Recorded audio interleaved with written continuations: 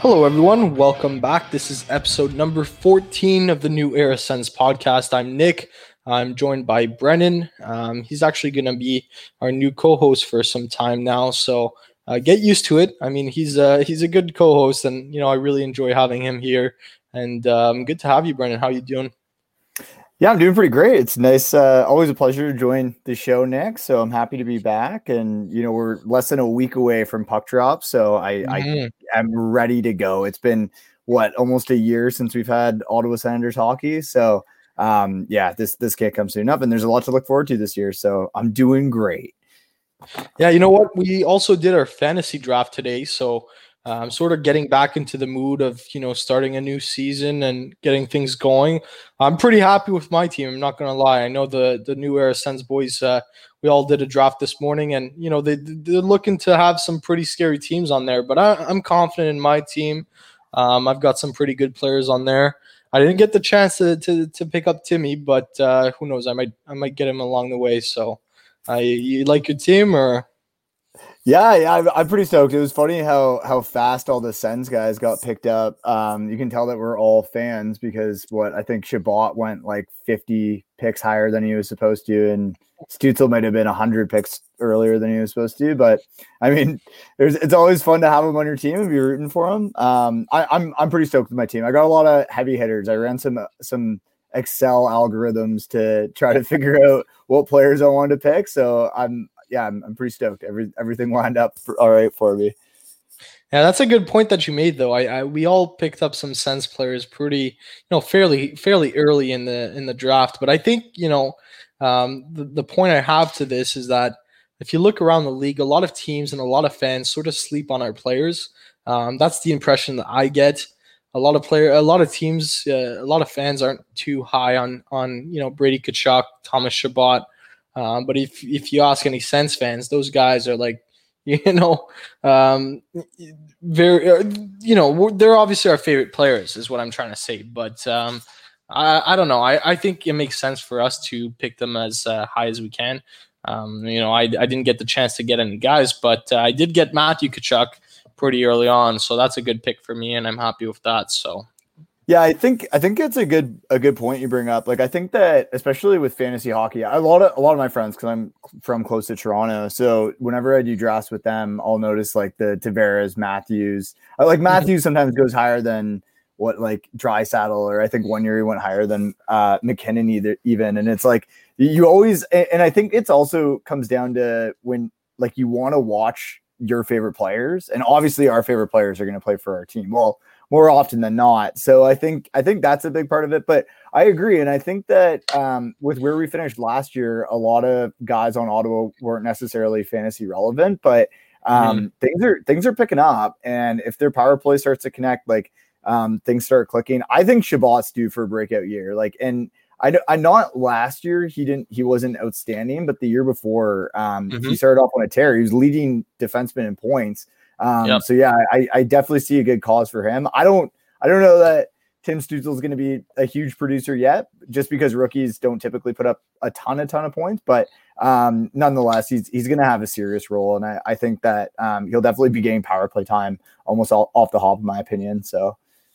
Yeah, it's going to be interesting to see. And I think we sort of, we saw today that there was sort of competition going on. I think we all expected that to happen in training camp. We have, there's only so many spots open for some of these guys. And today it was confirmed there's 3 spots for 6 guys. We don't know who, but you'd have to imagine that, those 6 guys are, or at least some young players. I think not all of them are going to take the jump this year and make the team right away. So in terms of those 3 spots that are open and 6 guys fighting for it, who do you think that is and why? Yeah, well, I mean, so I think the big thing it comes down to is that they don't want to hand anyone a spot. Even with the season that Josh Norris had last year, showing just how great he was, like how he could dominate the AHL. Even with that being named to the All-Star team, I think that they still don't want to just guarantee any of their prospects a place. I think they kind of want, hey, you gotta earn your dinner kind of idea. So I think that's why they're pushing the internal competition, which I think is good because you can't, no one can have anything given to them. I think that that's can definitely be problematic, but I would imagine that some of those spots are, well, obviously Logan Brown and Norris are two of the 6 guys that are fighting for them. I would think Formanton might be in that mix as well. And then I think it kind of comes down to, okay, who are the guys that could possibly be healthy scratched? And for me, that would probably be maybe Anisimov, Paul, and Paquette, I want to say. I guess like my speculation is just that speculation, but that would be me. Who would you think? Yeah, it's sort of tricky because if you analyze the whole team, I mean, there's no position, there's no roster spot that's really fully given to maybe a select few guys, and I think that's really interesting because we've brought in so many players that when I look at the lineup right now, I actually have no idea how the lines are going to be opening night. I have no idea, and I don't know what to expect. And I said this last episode that I don't think we'll have the same lineup, at least once, at least twice throughout the whole season. I think with the taxi squad and everything that's going to happen, we're never going to see the same lineup more than once. So I don't know. I really don't know. But obviously, you brought good points up with Brown and Norris. You'd have to assume that those guys are at least fighting for one spot. Yeah, I don't see both making the team. Brown's one guy I really hope that takes a bigger step this year and really solidifies his role with the team.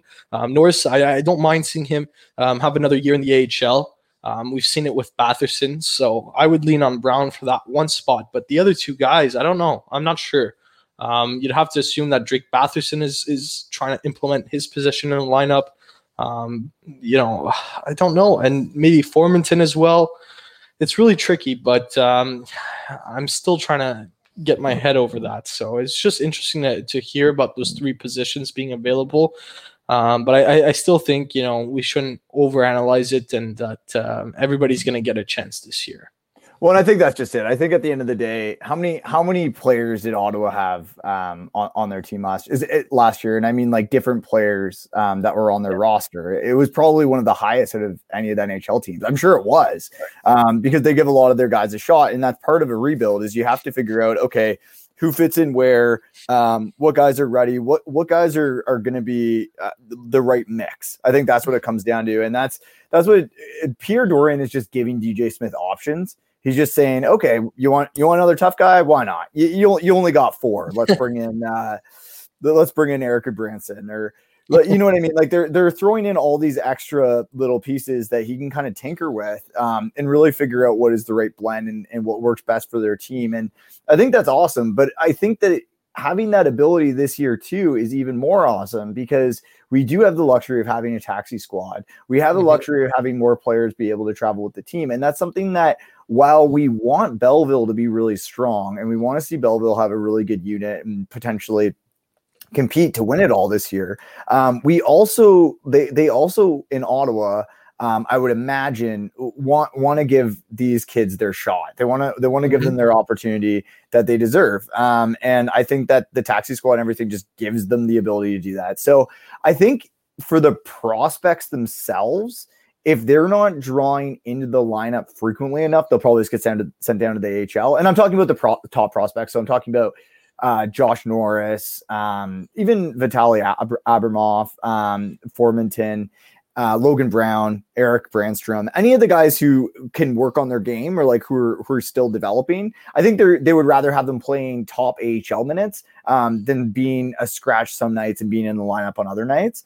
So I think it's more likely that either they're going to make the team or they're not. But they're still going to get stints. And that's one thing that's so nice. And thank God Ottawa's farm team's in Belleville now instead of being in Binghamton, where it used to be, because now with COVID protocols, like the farm system and everything really isn't that different. You're not going to have the same quarantine measures as you would if you called someone up from playing in the States. So yeah, it's good. I think Ottawa's probably pretty happy with that situation.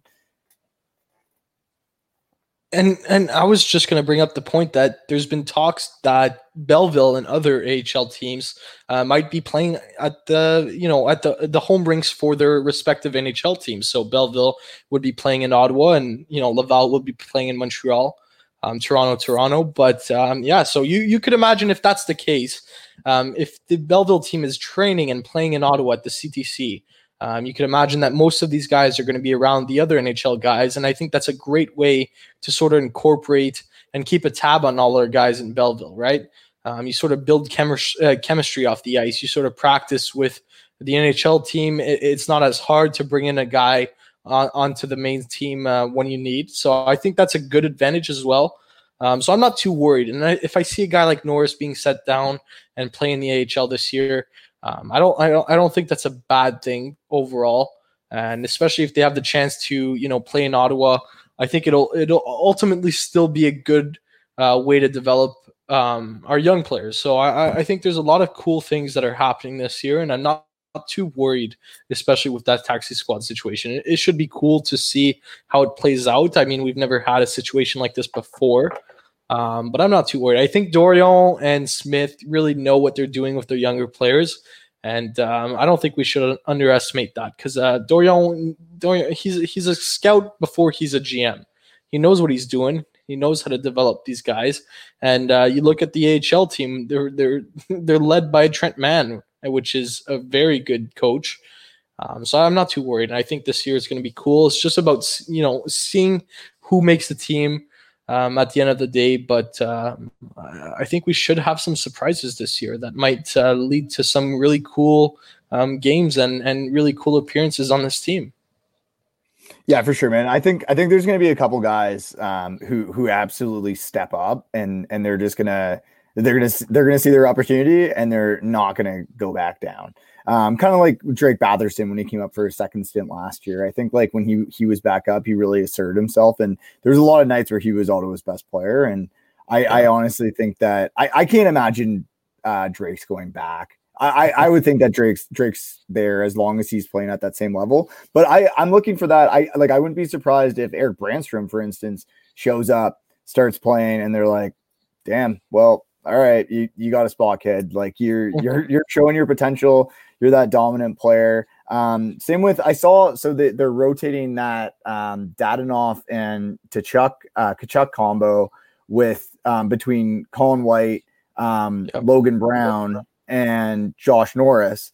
And I'm personally, I'm a huge advocate for having Logan Brown on that line, because I just think that if there's anyone that's going to be able to finish Logan Brown's amazing passes, it's going to be Dadonov. Dadonov's a finisher. He's so good in that bumper spot.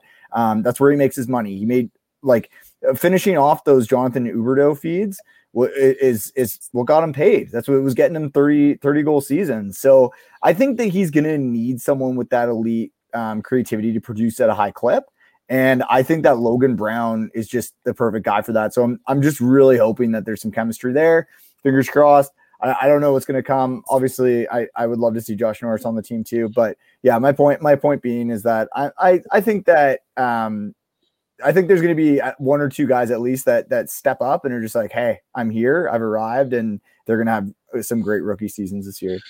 And you made a good point, because I actually thought I thought about this when relating to Colin White. I thought, okay, Colin White is proven to, perform with good players. You've seen this at the World Junior when he played. You saw him in his first year in the NHL. And obviously he played with Tkachuk and Stone when he's had the most success, right? Last year, sort of a bit of a different situation. Didn't necessarily have the best line mates on his line. But you had a guy like Dadonov and obviously Tkachuk that he's familiar with. You have two good wingers on the line with Colin White. I think that's the time for him to actually perform, and I think it helps him. But if you had a guy like Logan Brown on that line, it could equally benefit Logan Brown as well, because if you think of Logan, he's a guy who I think as well needs to play with good players and able to actually get the most out of him. And I think you should at least be giving him this opportunity. It's sort of outdated in a sense that he's supposed to be an NHL starting forward in our lineup at this point. We drafted him, and with the 11th pick, right? You'd assume at this time. Are you his agent or? Yeah, it sounded like the statement they made last year, but no, I think it's his time to really make the team, and the best way for him to succeed this year is to put him in a good role with good players supporting him. I think he excels at that, and it's going to be that make or break year. You'll give him every opportunity you can, and if it doesn't work out, that's your cue to, hey, maybe it's not the best fit for you here. But you can't just give up on him without giving him all the situation and all the experience for him to actually excel. And I think that's why they put him on a big line with those two guys and maybe a bigger situation for him. That's just my 2 cents, and it applies to Colin White as well. But it'll be interesting to see it, and I don't know what's going to happen again, but really excited to see what comes of it, and keeping tabs on training camp. No scrimmages to watch.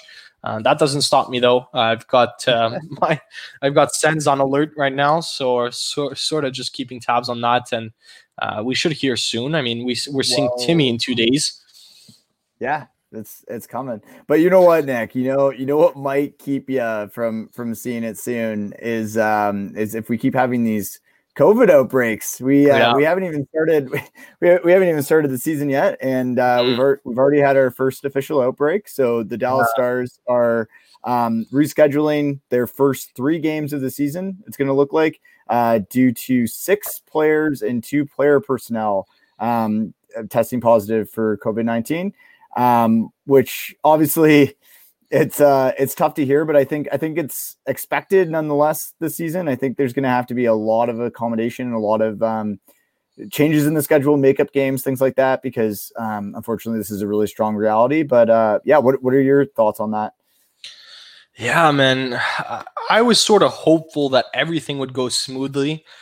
We've seen, the NHL handle the situation last year with the bubble, and everything went really well for the most part. So I sort of had hope that they'd pull it off this year. It is a different situation because everybody's going to be playing home games. Everybody's going to be traveling to different cities. So I sort of had it in the back of my mind that something would happen, but not this early. And I thought with the training camp protocols that everybody would be at least isolated in a sense with their respective teams. But I can't say I'm surprised as well. COVID really takes you, it takes you by surprise, and you never really expect it. But to see that there's 6 players and 2 staff members at this time when the season is starting in 5 days, yeah, man, it's tricky. And I think we've also seen it with Columbus as well. They came out today and said they're holding out 17 guys from their practices, which is obviously not a good look. I don't know if there's not a good look.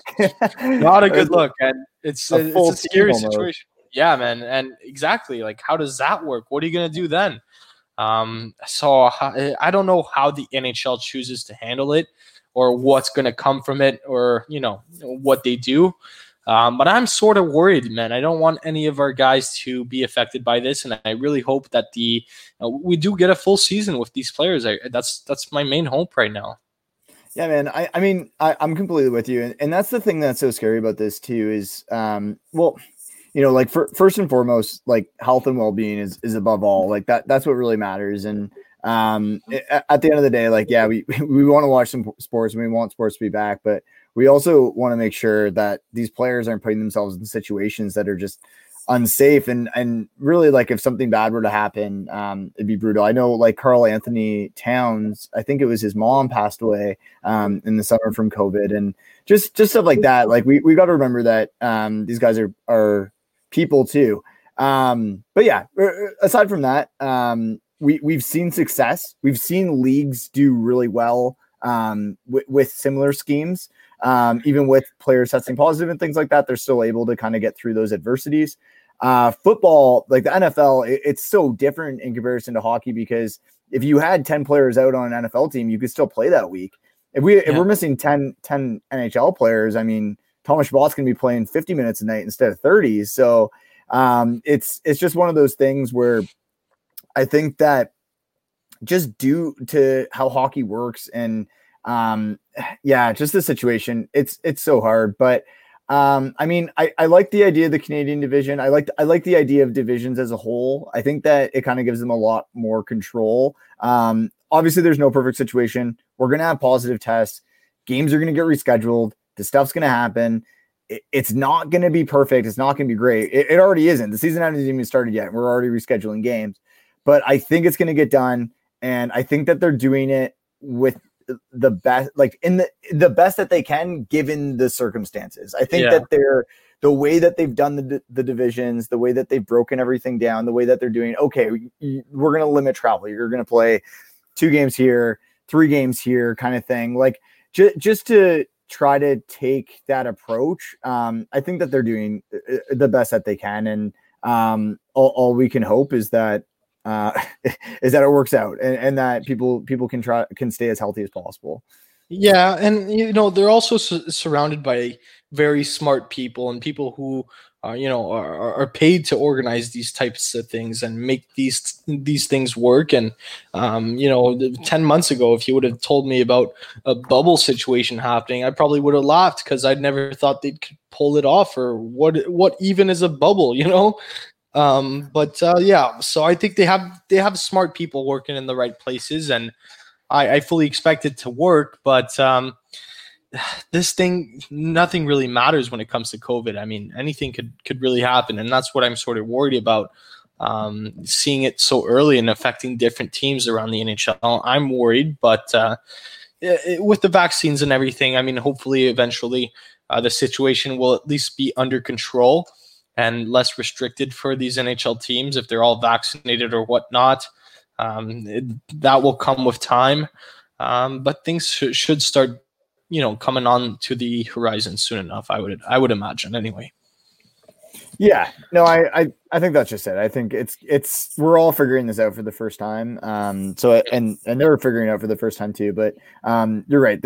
We've come so far as a society with this. So I think that just the advances that we've had have been incredible, and the ability to adapt kind of on the fly has been really good. And I mean, I hate to say it, but I am also thankful that we're in Canada. I know that there's certain areas in the States, at least, that just don't have the same social distance protocols and things of that nature, closures and stuff like that. Like, I mean, in Ontario right now, we're in a full on lockdown. Like, I leave my house, there's nowhere for me to go. Everything's closed. So it's just one of those things where I think that, like, at least we're kind of taking those measures. And I think that might limit the chance of something happening in our province, at least. I'm obviously this stuff can still happen. But at least, like, it does limit it a bit more than areas that might not have the same measures. That's all. Exactly. And you know what, let's move on from the COVID stuff, because I think in a sense people are just tired of hearing it, right? And yeah, it's always something new regarding COVID every single week, right? So who knows how next week's going to look like, but I'm hopeful. Timmy's supposed to gear up in some Sens gear in 2 days as the time of this recording. So it might be out tomorrow. So in a sense, it's a day away for these listeners right now. I'm super pumped to see Timmy in red, black, and white. Oh man, I can't wait. Something I've been, anticipating since the draft, and dude, we're not far away to see him play his first game against the Leafs. And we sort of actually got some news on Jake Sanderson, obviously post winning the World Juniors, bringing him the gold medal for Team USA. Good for him, obviously. As a Canadian, I'm still a bit bitter, but it's fine. I was catching myself cheering for Jake, and then I was like, "Oh yeah, I'm supposed to be on the other side." But he played so good that game, man. He'd lay a big hit, and I was like, "Let's go!" And then I was like, "Wait, that just led to a goal against Canada." But anyways, So Derek actually tweeted out. He said that Jake Sanderson actually had the chance to chat with Timmy during warmups. He sort of just said, "Hey," pulled him to the side and had a little chat. I'm very excited for that. Obviously, it's nice to see that at least they've talked to each other. They know who they are. Obviously, they must know who they are. They went 2 picks apart, but I think the little things for Sens fans right now are just hyping us up, and just to hear that Sanderson had the chance to talk to Timmy, yeah, man, cool stuff. I'll focus on that all day. No, for sure. I think the big thing is just the fact that Sanderson reached out, right? I think and it kind of just goes to show. I mean, we know that Brady's a great guy. He might be like other teams might not think so when he's doing his antics and everything else. He's kind of like the nicest dick of all time, but he but like just the Richard. But like a good Richard. But no, yeah, like, and he, man, like that video that I retweeted as well, like of from TSN that TSN posted of him at the World Juniors going through and like thanking everyone on the ice cruise for that outdoor game, just going around and thanking them for their work. And like I think that Dorian might have said it a good 300 times in all of his press conference that he's focused on character guys.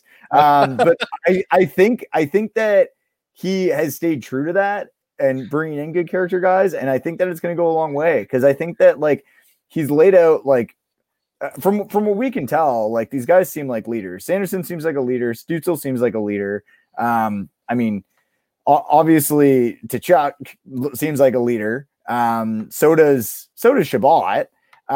So I think like with those guys there, and then all of the bonds that they have, you have Norris and Brady, and then you have JBD knowing Clevin, Pinto, and all of them playing with Sanderson. Like I think that they're just doing everything they can to build up that locker room chemistry. It kind of goes back to Dorian saying that the locker room was broken and they needed to fix it after reflecting on the Mike Hoffman and all the other trades, which is unfortunate. But at the end of the day, I think of like that locker room is a family. And if your family is not getting along or you're not getting along with the people that you work with every day, if they're not brothers to you, then why are you going to want to win? Like where is that passion going to come from? Where are you going to find that drive? Where's that motivation going to come when you have a sprained ankle and you're going out there and lying down and blocking a shot on it?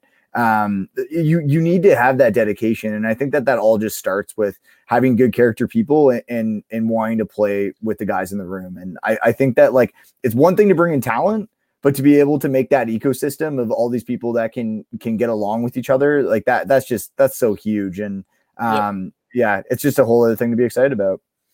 Yeah, I think it was Trent Mann who said on TSN 1200 that the thing that stood out the most from Tim Stützle at the World Juniors was his leadership for Team Germany. And I think, we knew he was going to be the captain of this team. But just to see him go in and give it his all every single game and really, be that leader on that team is really refreshing to see. Because I think, as you mentioned, that's a big focus for the Sens, and already we're molding a team with a lot of friendship ties and a lot of connections already. A lot of these guys are developing together. If that's through Nodak or Belleville or past friendships, I think we have a really tight knit group, and it's a bunch of young players all coming up at the same time. So to have some guys stand out and have some leadership character. I love to see that. And we've also heard that Brady Tkachuk and Thomas Chabot also reached out to Timmy when he got drafted to welcome him to the Sens. And that's great. And man, I really like the fact that Dorian is really putting in a team that's ready to win. And I think since that Uber video, we've come a long way, and we've done a hell of a lot. So I think that sort of was a breaking point and just push them to sort of focus and put an emphasis on leadership, though.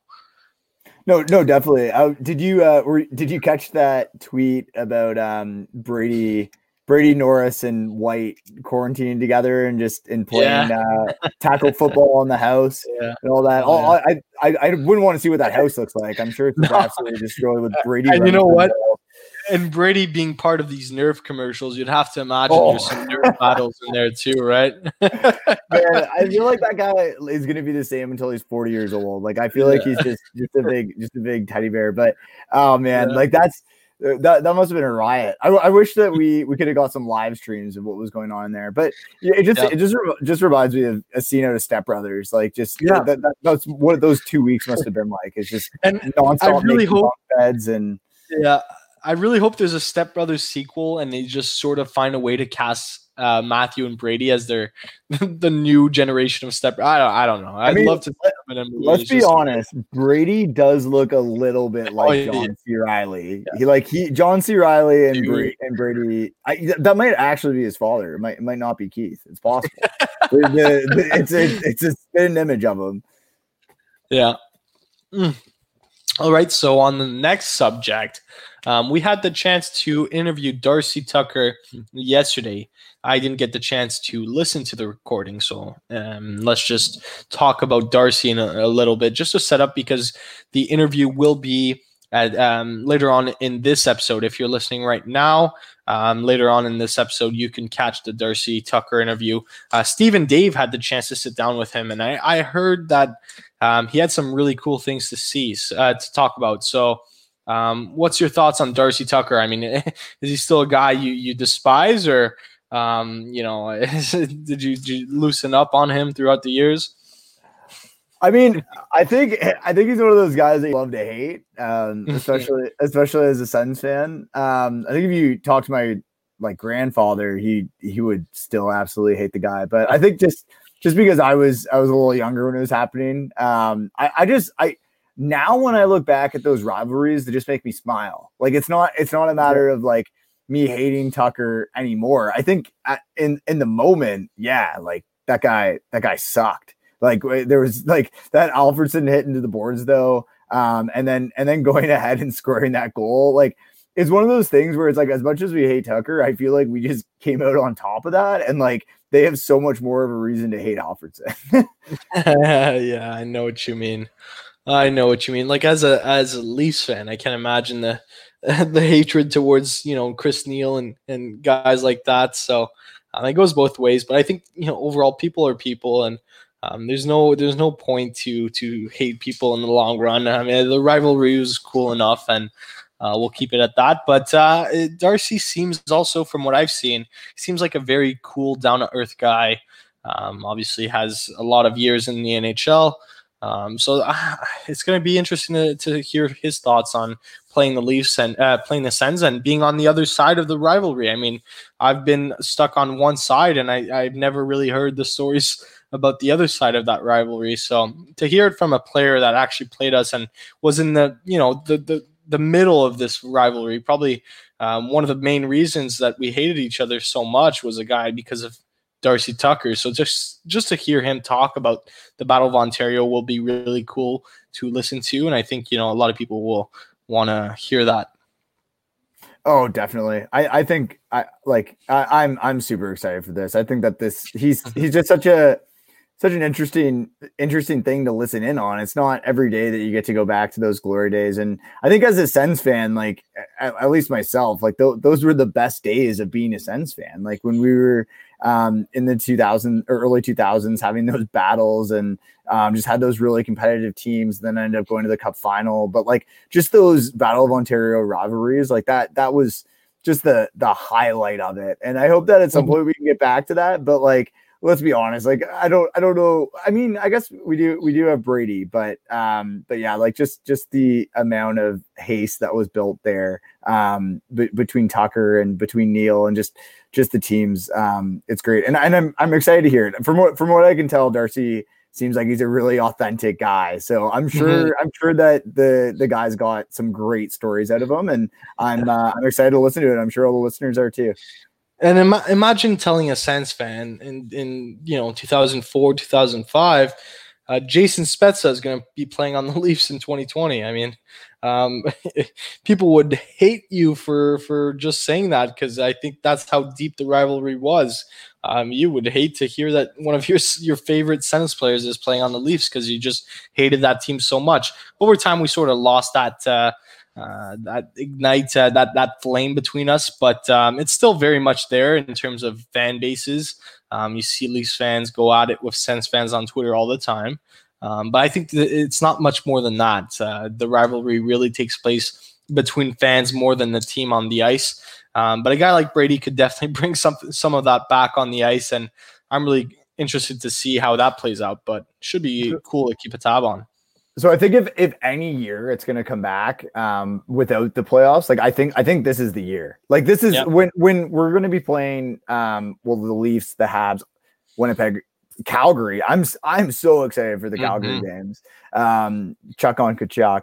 But like yeah, so like I just think that if there's a time that these rivalries are going to get built back up, it's going to be now. And I sure hope it is. I hope that like I think that these 3-game series are going to just turn into mini playoffs where like they're just going to go in and just hate each other by the end of it, just be beat up. And I think that's probably why Ottawa got as tough as they did, because they know that it's just going to be some grind games where they're just going to go at it. But yeah, I'm super excited, and I hope we can have that again soon, and some competitiveness, because let's be honest, in the last 3 years at least, it's been a little brutal watching. Well, I mean, I guess the Leafs haven't actually had any success in the playoffs, so it's been fun. But it's been too bad not being able to challenge them and being the ones that knocked them out in the first round instead of Boston. Yeah. So I'm looking forward to going back to those days. That would be one hell of a time. And if it happened this year, can you just imagine the Sens making the playoffs and getting past the first round before the Leafs are even able to do that?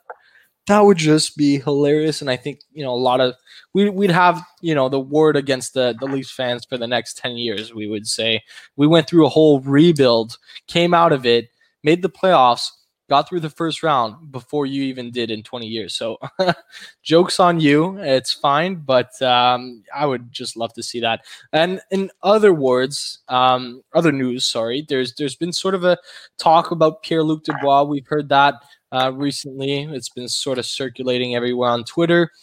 Sens fans think he's the best fit for us, but there's another guy out there that's still unsigned, which is a really intriguing target. And I don't think, it's necessarily a target the Sens should go for, but because he is unsigned, and I think we talked about this, if he is unsigned within a few days, I don't think he's eligible to play this year, and that's Matt Barzal. Sort of a weird situation in New York Islanders right now, because they do have to clear some cap room, and obviously he's a big part of that team, and he's still not signed, and he is an RFA, so someone could still technically offer sheet him. So what's your thoughts on him, and do you think there's a contract getting hammered out soon? Yeah, I mean, I don't honestly I'm still a little confused about the Islanders cap situation, because I know on Cap Friendly they're just a hair under $4 million a year, or $4 million of available space, which obviously would not be anywhere close to enough to sign Matt Barzal. But that's without Johnny Boychuk on long-term injury reserve, and I would imagine once he gets stashed there, that's going to change it. At least I believe that's without Johnny Boychuk on long-term injury reserve. Can't quote me on that, but regardless, I would imagine that Barzal signing in New York, or for New York at least, that has to be their top priority. To me, it seems like he knows what he's worth, and he's just waiting to get it. And I think that he probably identifies that what happened with Tavares there. And how they lost their star center, and Barzal was kind of like the silver lining to that, because Tavares left, and they were like, well, at least we have this man rocket of a 19-year-old kid with perfect hair coming in, putting up 85 points, his first full season. Like, let's see where this goes. Maybe things aren't so bad. They go ahead and tear it up in the playoffs for the next 2 years after that, and.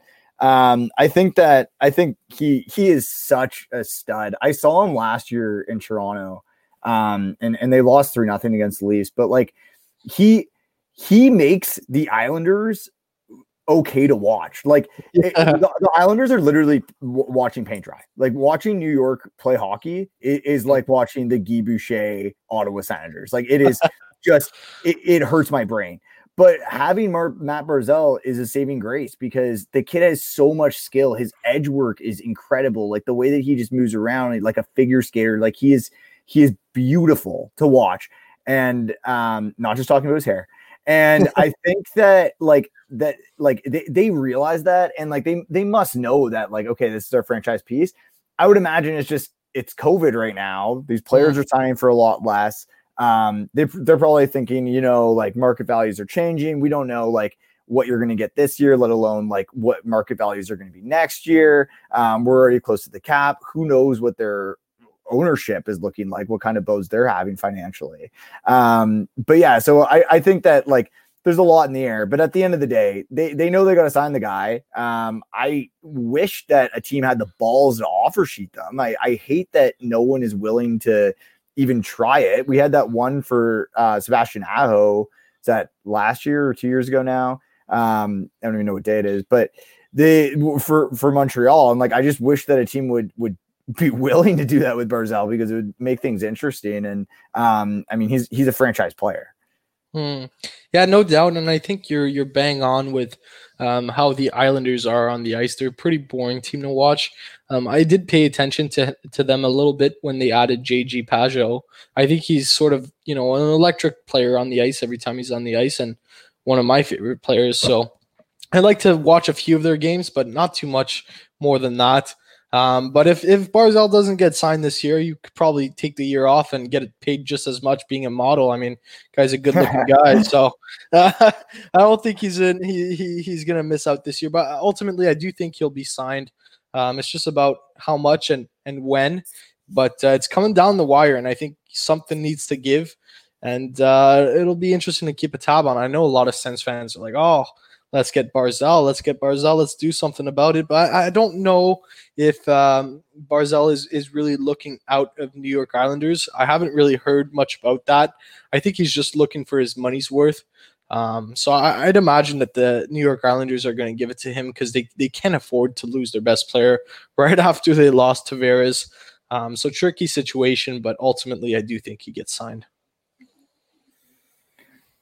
Yeah, no, I'm definitely with you there. I just don't think that they can afford it. And I think it's kind of similar to the William Nylander situation. They're probably just a bit apart on numbers, and they're working out the details. But he's at training camp. He's not skating, but he's there. And he's checking in. So I think like if things were really unpromising, he might not be. But I think they're close. I think that by like before the season starts, a deal will be done. I just have a gut feeling. I just think that's the situation. Lou doesn't really strike me as the kind of guy to be cheap, so I'm kind of surprised that he hasn't gone out and paid him, considering some of the other contracts Lamoriello is fired up. But yeah, there must just be some other things looming that they need to figure out before it happens, or just what that value is. But like at least sign the guy to a bridge deal. Like that's what I don't get. Like even if it's just for 1 year. But yeah, we'll see. And it's weird, because we've seen that some guys, especially like a guy like Duclair, who's representing himself this year, didn't really get the value he was looking for. In Florida, I mean, and he didn't really get paid the amount that I think people were looking for, and what he thought he was looking for. But what's your thought on Ovechkin actually representing himself next year for contract talks? He's not getting an agent. He's going to do all the business by himself. So what's your thought? That's one guy I think could really do it without an agent. I think he's proven. Obviously, it's Ovi. And can you just imagine him heckling the GM just to get him the deal he wants? I don't know what else he needs to say. Like, I score a goal, I win cup. Where's my 12.5 million a year? Like, that's all. No. Like, that guy has done so much for the city of Washington. Like, hey, hand him a blank check. Let him write it. Like, I don't understand. Like, I mean, I guess they were in talks, and I think what they were saying was that it was 3 years, around 12.5 a year, going into this year, and then COVID hit, and obviously with COVID, they're like, okay, everything gets messed up here. But I mean, it's Ovechkin. They would be dumb not to sign him. I think just it would be Carlson leaving for us, but I think even bigger if they just let him walk. So yeah, I can't imagine that they don't get a deal done, but yeah, I mean, good for him. I think if you're that good of a player too, not having an agent isn't that big of a deal. Like Backstrom did it, and that was fine. And that's probably why Ovi's seeing it, is he's like, oh, if Nicholas can do it, I can do it. So I got a hole in one. Like, he can do anything. So I think he I think he won't have any issues. It's just a matter of Washington needing to step up and paying him based on the fact that he has done everything he can for that city. Yeah, and you know what? He actually announced that he wasn't planning on retiring in Washington. He wanted to play his last game in Dynamo Moscow, his hometown. So he's been pretty vocal about that. He's let it known. So I think, if he does come back with Washington, it won't be for more than two years, I would say, maybe 2-3 years. And that would be his time to at least go to Moscow and play there. But yeah, man, it's just crazy to see and think that Crosby and Ovechkin's era are coming to an end. And just to be so super excited about the next generation of players. And there's so many guys to look forward to, and it's crazy because I always think about this today. Crosby and Ovechkin probably don't have many years left in the league, and then in the 2023 draft, you got Matvei Michkov going up against Connor Bedard, which is giving me a lot of Sidney Crosby versus Alexander Ovechkin vibes. Two great players, supposed to be, the next big players for their country, big Russian, a big Canadian. And so it's just crazy to think that Ovi and Crosby are coming to an end, and here we are welcoming two great players into the league soon. So, yeah, and it's kind of crazy too because those two teams are two of the only ones in recent memory that have been able to be competitive for the full duration. Like they haven't, neither of them had to go through a rebuild since they've had Ovi, since they've had their cores like the Ovi, Backstrom, Kuznetsov, Carlson kind of core, even before Kuznetsov, and then for Pittsburgh, the Malkin, Crosby, Letang core, like those cores have been competitive year in and year out. Like going in, it's like, okay, this team can make the playoffs. Okay, this team can win a cup, and it's been like that for so long, and it's crazy because even looking at how good Chicago was with Taves and Kane and everyone that they had, and looking at as good as LA was with Kopitar, Doughty. I mean, even when they had Carter and Mike Richards going hard.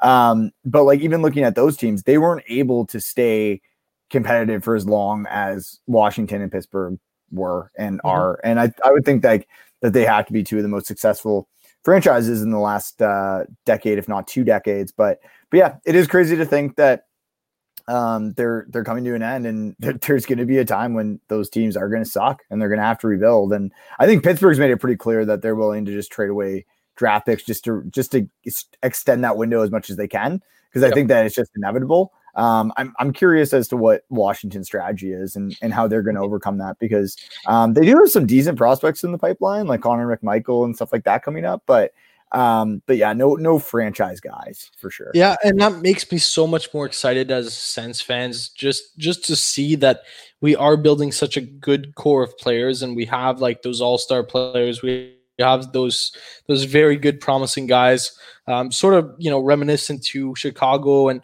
what they did in their era and their window of winning a cup.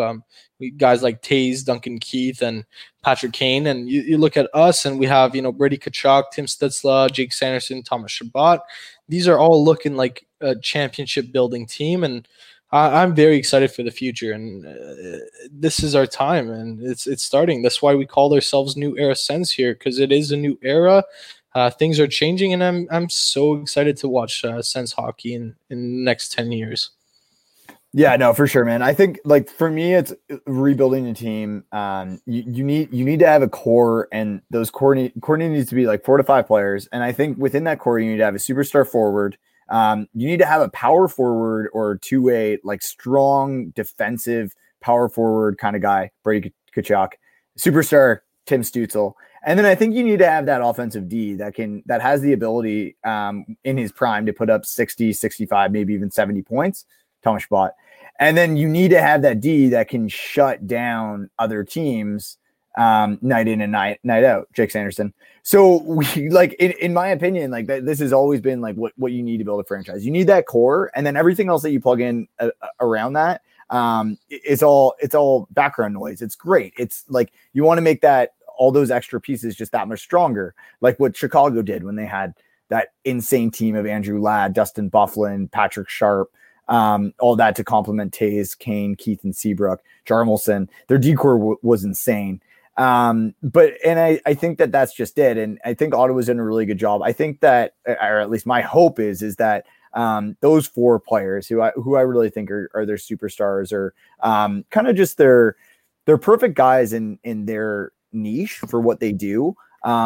I think that's going to be the key for them. And then they just have so many other pieces like the Logan Browns, the Josh Norrises, the Colin Whites, the Formanton, the Shane Pintos, all those guys who are just going to complement it so well and could work their way into being core guys if they show that they're just that valuable. But more importantly, earn kind of second line money and be able to be on that team and contribute with those guys. And I love what they're doing. I think that they're just doing it all the right ways, like we've talked about, and super stoked for what the future brings. And, well said. I mean, it's not much more to it. And I think it's just a very exciting time to be a Sens fan, and we've got lots to look forward to. But we are approaching close to an hour, and we still have the Darcy Tucker interview coming up. So we'll wrap this up right here, and we want to thank everybody for listening. And stay on this and tune into the interview. It's not one you want to miss. I hear it's very, very good. So tune into that and let us know what you think. Thank you. We have a very special guest today. He's a former NHLer. He played 947 games in the NHL, including 520 with the Toronto Maple Leafs. He's got 215 goals, 261 assists, and 1,410 penalty minutes. Let's welcome in Darcy Tucker. Hi, guys. How's it going? Good. How's it going, Darcy? Amazing, actually. It's been tough with COVID and stuff going on, but we've been able to have our kids at home with us and spend a lot of time just sitting around the dinner table and talking about life. So it's been a lot of fun for us as a family. Now, with COVID-19, have you done the whole COVID-20, which is like you gained 20 pounds during this whole process? I've tried to gain more than 20, but I didn't have that far to go when I started. So I put on a bunch of weight post-career, but I made a New Year's resolution to get my rear end back in shape. So we're working hard at it right now. I've had that New Year's resolution for probably 6 years. It fails me every year. Don't we all? Yeah. So I'll jump right in it. In 7.5 years with Toronto, what would you say your most memorable moment is? I mean, it's the Toronto Maple Leafs in the early 2000s. It was crazy, right? It wasn't necessarily about the superstars of the league back then. It was about the best games. What was your most memorable moment as a Leaf? Well, I'd have to say there's a couple.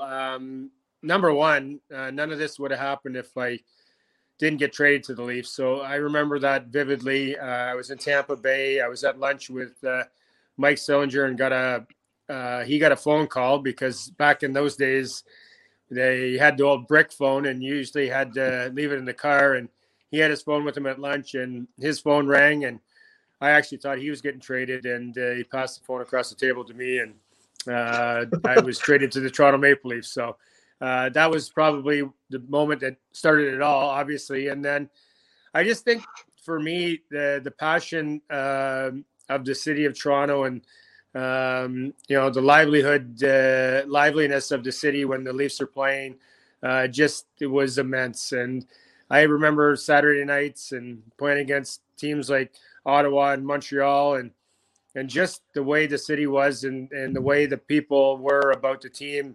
That's what my most vivid memories of playing for the team are.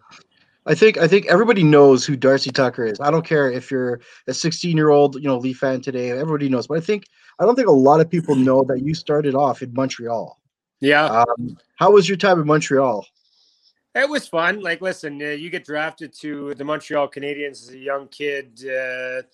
It's a pretty special moment. You don't get much hockey out in Alberta when I was a kid on the television set. So it was either you got the cross-country game, and it was either Montreal or Toronto. So there wasn't much back then for me to watch as a kid. So I saw a lot of the Montreal Canadiens and the Toronto Maple Leafs play hockey. So getting drafted by them was a lot of fun. My dad wasn't happy. He tried to I think he tried to throw the TV out of the window of the house when I got drafted by Montreal because he was a avid Toronto Maple Leafs fan growing up as a kid, and then, excuse me, obviously an Oilers fan being from Alberta. Nice. When you were a Leaf, it's no secret that was at the peak of the Battle of Ontario. Like every regular season game felt like a playoff game. Every playoff game felt like a finals game, pretty much. Can you tell us about the locker room atmosphere for both playoff and regular season games against Ottawa? Yeah, it was a lot of fun. I think for both sides. I think if you talk to anybody that played in that era for the Ottawa Senators, they would say the same thing. You know, we were fortunate and lucky to have that rivalry and be in playoffs against each other. I think it really made for great television and great hockey, not only for Ontario, but all of Canada. I think, you know, you have two main rivals in Canada now, and that's the Oilers and Flames because they're in the same province. And then you'd go straight to Ottawa and Toronto. And man, facing each other 4 years in a row in the playoffs was tough. It was hard hockey. It was physical. It was in your face. And needless to say, we didn't like each other at the time, which I'm sure that all the fans knew that. And I'm sure all the fans didn't like each other either. So, but you know, the funniest thing about hockey and the greatest thing about hockey is when you retire, you become friends with a lot of these characters that you play against. And I've had some great conversations with Chris Neal and Chris Phillips, and I'm sure that those guys didn't like us at the time either, but we've actually became pretty good buddies going to a lot of these alumni events together. I loved your tweet when Chris Neal retired. that was great. Any relationship with Daniel Alfredson by any chance? Have you talked to him post-retirement? I haven't seen Alfie, actually. I think that he does a lot of stuff close to Ottawa. The boys, the Chris's, like go across the country and did a bunch of work with us with Scotiabank, and that's how I got to know them fairly well. And there's always that first intimidation thing when you're running into somebody that you've gone to war with over the years. But what two great guys to represent their organization from a standpoint of going across the country and talking about the Ottawa Senators brand. I think they're just great, cool dudes. And but to go back to the Alfredson, I haven't got an opportunity to talk to him or anything. But listen, I will say this. I lived by the sword. I died by the sword. And I didn't I wasn't the most gentle guy on the ice. So I don't hold any grudge towards anybody that I ever played against from a standpoint of whether they got me or didn't get me. So I was fortunate enough to play in the league for as long as I did. So I listen, I got a lot of respect for Daniel Alfredson and what he's done in hockey and what he's done for the Senators organization. That's awesome, man. Honestly, Alfie, if you're watching this is where you need to call Darcy Tucker, and our show could be the reason why you guys are friends again.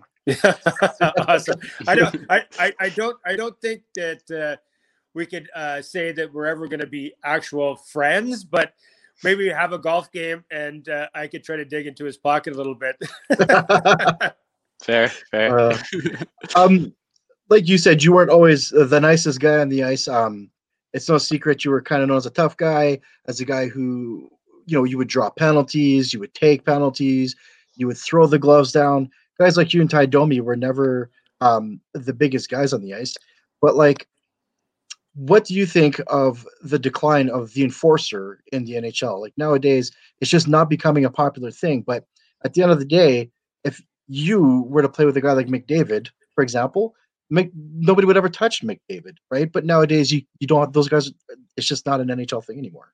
Well, Cassian's doing a pretty good job. I'll give him a little bit of credit out there. And he's done a pretty good job of riding shotgun with Connor. But listen, I can do without some of the stage fighting business, and I don't mind that that's kind of gone to the wayside. But at the end of the day, I miss the passion. I miss some of the personality of the game. I miss some of the drawing the fans into it with a little bit of a hatred towards some of the players in the other team.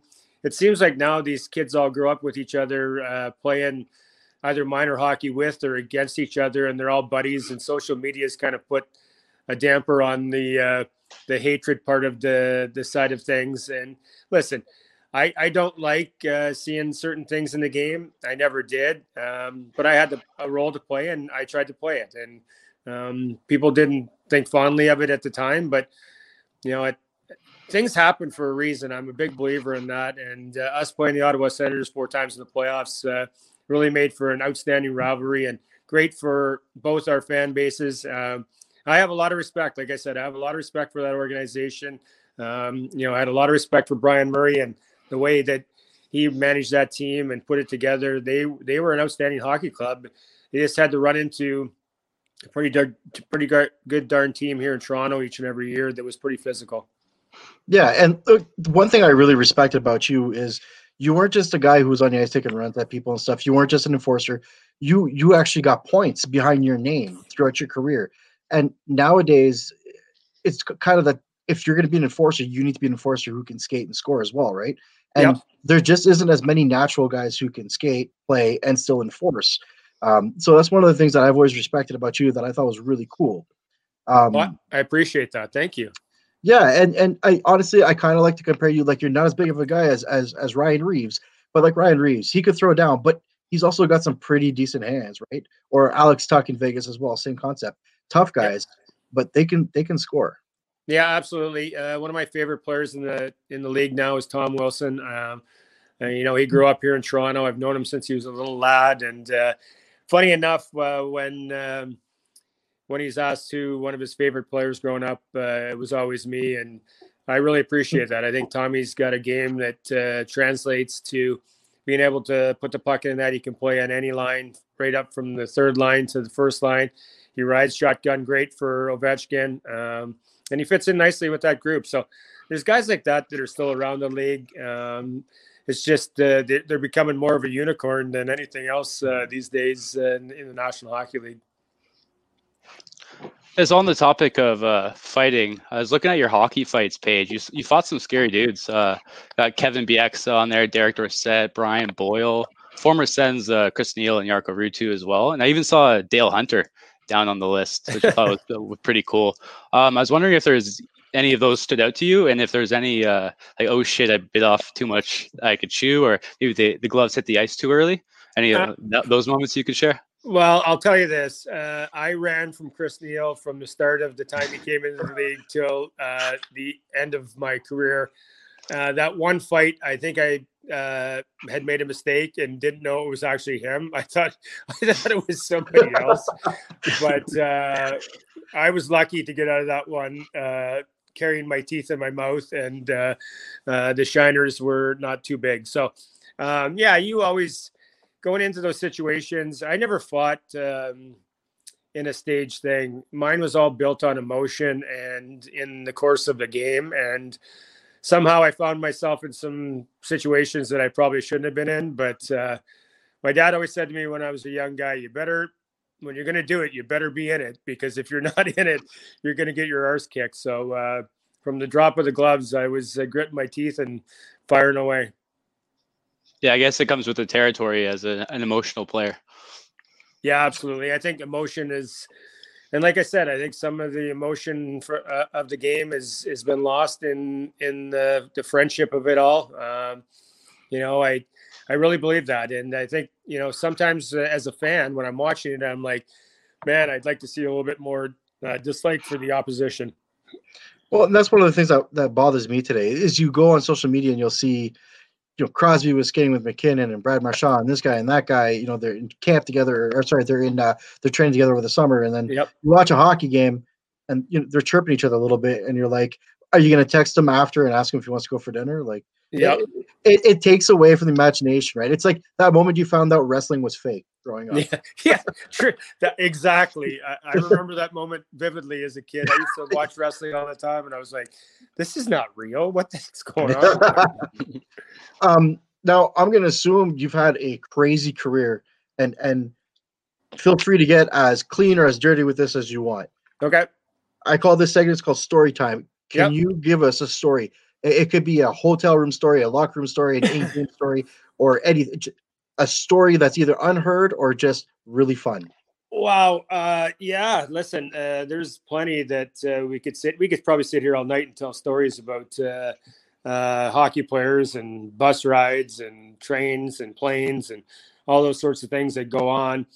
I'll give you a pretty clean one. I was in Colorado at the end of my career, and we had a young kid come into our team, TJ Gagliardi. And when young guys kind of come in, you give them a little bit of a ribbing, but TJ liked to dress fairly promptly and abrupt, very tight and buttoned up. So he bought a pair of suede shoes, and he was so excited about them. And Adam Foote and I had taken the morning skate off that day, and we were going on the road that afternoon, and he had left his shoes in his locker, and we took a Sharpie and wrote a size 9 on the back of them, like bowling shoes, and he had to wear them for the whole road trip. It looked like he had bowling shoes on for the whole road trip, and everybody that saw him was like, man, dude, you forgot to take the bowling shoes off when you left the bowling alley. He was so upset about it. Like every night we went out for dinner, he's like, man, this sucks. Like, you guys had to do this to me. Like everybody's looking at me like I got bowling shoes on. So he'd full blown you that he had that, and you guys made him wear it as part of the hazing ritual. No, he just only had one pair of shoes in that trip. He had no choice. And he was too cheap to go buy a new pair, so he wore them the whole trip. I was going to say he needs to take a trip to Foot Locker or something. Yeah, exactly. You played with a lot of hockey figures, great hockey figures through your career. Pat Quinn, legend, Matt Sundin, with and for players and coaches I'm talking about. Yep. And even Adam Foote in Colorado later in your career.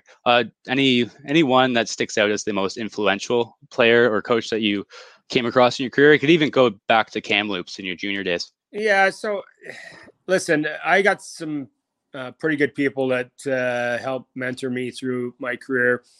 Starting Kamloops with Don Hay. Don Hay was the most influential person in my young career when I was a young guy. And I got drafted by the Montreal Canadiens, and Shane Corson got traded back there. Obviously we're brother-in-laws now. I ended up marrying his sister, and we have a bond that goes beyond hockey. Started with hockey and goes beyond hockey. We're close, we're tight, we're like family. Lives right across the road from me here in Toronto. So that's another one. And then I wouldn't be the same husband, father, dad, person that I am today without Pat Quinn's guidance. Pat taught me a lot about myself. He let me be me. He never got in the way of me showing my personality, and I always appreciated that. Now, I'll give you the story about Alfredsson hit. So Alfredsson hit me in the playoffs that year, and then I think it was following year, or 2 years later, maybe even after the lockout, I had trained all summer, and I was super upset, and I was going to get back at Alfie for sure. And I think it was a 1-1 tie or 1-0 game in the third period, and I took a bad penalty on Alfie, and they ended up tying the game, and I think they ended up winning it in the shootout. And I was in my locker at the end of the game, and I got a tap from the trainer on the shoulder, and the trainer came in and said, Pat wants to see you in his office. And Pat never wanted to see anybody in his office. He wanted to get straight to the drinking the scotch after the game and smoking his stogie. So I'm like, wow, this must be something big. So I go into his office, and I'm pretty in shape at that point in my career. So I'm got my shirt off, and I'm just sitting in my core shorts. And he said to me, he goes, pour yourself a scotch, son. And I'm like, so I pour myself a scotch. He's got his big stogie hanging out of his mouth. And he goes, what do you think about that play you made there in the third period to take that penalty? I'm like, well, Pat, listen, that hit, I broke my shoulder in the playoffs 2 years ago or last year. And he's like, let me stop you right there. He goes, Tom Laziak hit me with a dirty hit. I waited 12 years to get that goddamn bastard back, and you couldn't wait one goddamn game. What the hell's wrong with you? Now get the hell out of my office. Pat Quinn, that man did more for hockey than most people imagine. And I'm going to assume there's so much behind the scenes stuff that he's done for hockey that people don't even know about. And yeah, he's an amazing man, an absolutely amazing man, a hockey man, a family man. And Pat lived life, man. He was the type of guy that was a guy's guy. He was a hockey player, even though he was a coach. In his mind, he was still a hockey player. And guys appreciated that. Guys would have went through a wall for that man. Amen. So I want to end it off with asking you a little bit more about the Battle of Ontario current state. So obviously, right now, if you are on social media, you notice that the Battle of Ontario is mostly between fans. You watch an Ottawa Toronto game, and it's just like watching any other game nowadays. Now everybody knows that Austin Matthews and the Tchucks are pretty much like a family, but everybody knows Tchuk. Tchuk doesn't care. Yep. Do you think playing each other, I think it's 9 times, and with Brady Tchuk in the roster, we can reignite the flame between Toronto and Ottawa this season? Well, I will say this: Calgary and Ottawa are super lucky to have competitive people and competitive players that play the game the way those two boys play the game. I love watching them. I love watching the way they play hockey. And yes, I think that the Battle of Ontario is going to get back to the Battle of Ontario very soon, because when you have that many games against each other, it won't be just the fans that don't like each other. It's going to be the players as well at some point, and it's going to be fun to watch. Hey, listen, I always tune in when there's games like that. The old feelings come rushing back. The funny thing about COVID brought a ton of memories back for, I think, a lot of us, because they put those games back on TV and replayed them, and to relive them with my kids and sit there in the living room and watch it. Man, I almost got teary-eyed a few times just, thinking about it and being a part of something so special in Ontario, and two great teams that went at it and battled hard and had a lot of fun doing it.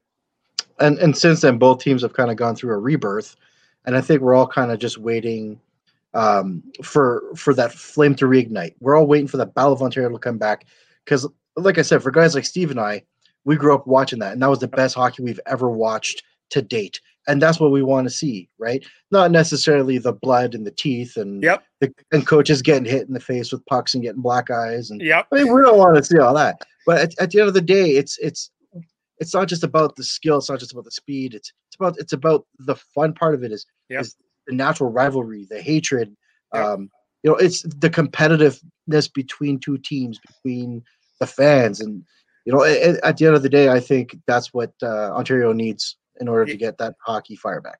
I agree with you totally, guys. I like I said, I grew up in Alberta. I watched the Battle of Alberta when I was a kid, and it was lights out, the best hockey I've ever seen in my life. So hopefully we can get back to some sort of igniting of that flame when it comes to the Battle of Ontario. And, listen, we've got some pretty good hockey players on both sides, so it should be interesting to watch. Awesome. Well, I want to thank you for joining us, Darcy. Again, I'm lucky to have gotten, I'm going to call you Leafs legend, because that's what you are, on an Ottawa Senators podcast. So we truly appreciate it. And to our viewers and listeners, don't forget to like this video and subscribe. Again, Darcy, we thank you for your time, buddy. I appreciate it. And make sure when I show up in Ottawa that you let me into the city boundaries. I like Ottawa. I like the city of Ottawa. So no hard feelings, and had a lot of fun over the years, and hopefully you guys did too.